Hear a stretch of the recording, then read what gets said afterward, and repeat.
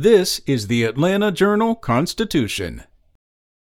It's Tuesday, December 20th.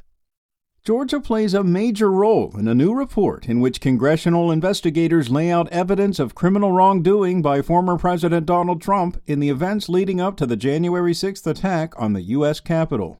A U.S. House of Representatives committee met Monday and voted unanimously to sign off on the report, while also reminding the public of the evidence that members said outlined how Trump and his allies attempted to overturn the 2020 election and incited the violent mob 2 months later.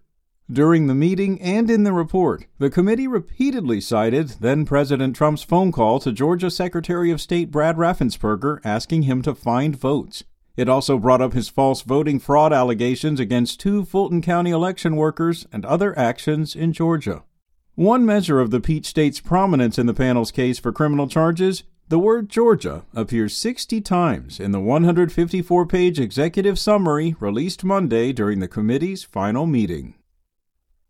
Up next, Drew Griffin, an award-winning Atlanta-based investigative reporter for CNN, has died of cancer at age 60. CNN said in its obituary that Griffin kept his health issues private from most coworkers and was still working the day he died. CNN touted his ability to glean information from tough sources and reporting stories that made a difference. His investigative pieces on medical delays at the Department of Veterans Affairs hospitals resulting in numerous deaths led to the resignation of the department's secretary and federal legislation that improved how VA medical appointments are now handled.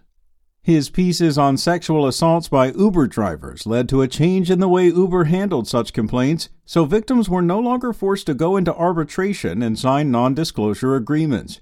Griffin joined CNN in 2004, living in metro Atlanta, including Alpharetta and Duluth. In other news, Atlanta's homicide tally has broken a record for the 3rd year in a row. Authorities have investigated 162 homicides this year, the most since 1996. Last year's total was 161, up from 157 in 2020 and 99 in 2019.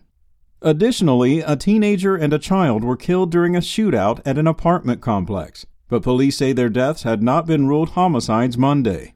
The surge is not unique to Atlanta and comes despite concerted efforts from the mayor's office and police department to urge people to solve disputes peacefully. Officials have said many homicide cases, most of which involve gun violence, happen when arguments lead to bullets. And students and families across metro Atlanta who owe their schools lunch money will return to classes from winter break with no debts. The nonprofit All for Lunch cleared lunch debts at nearly 300 schools, including all public schools in Bartow, Fayette, Forsyth, and Fulton counties. The organization paid the debts at all public elementary schools in Cobb and Gwinnett counties. She got the idea for the organization after seeing a 2016 news report about a student in Alabama whose arm was stamped with a reminder about owing lunch money.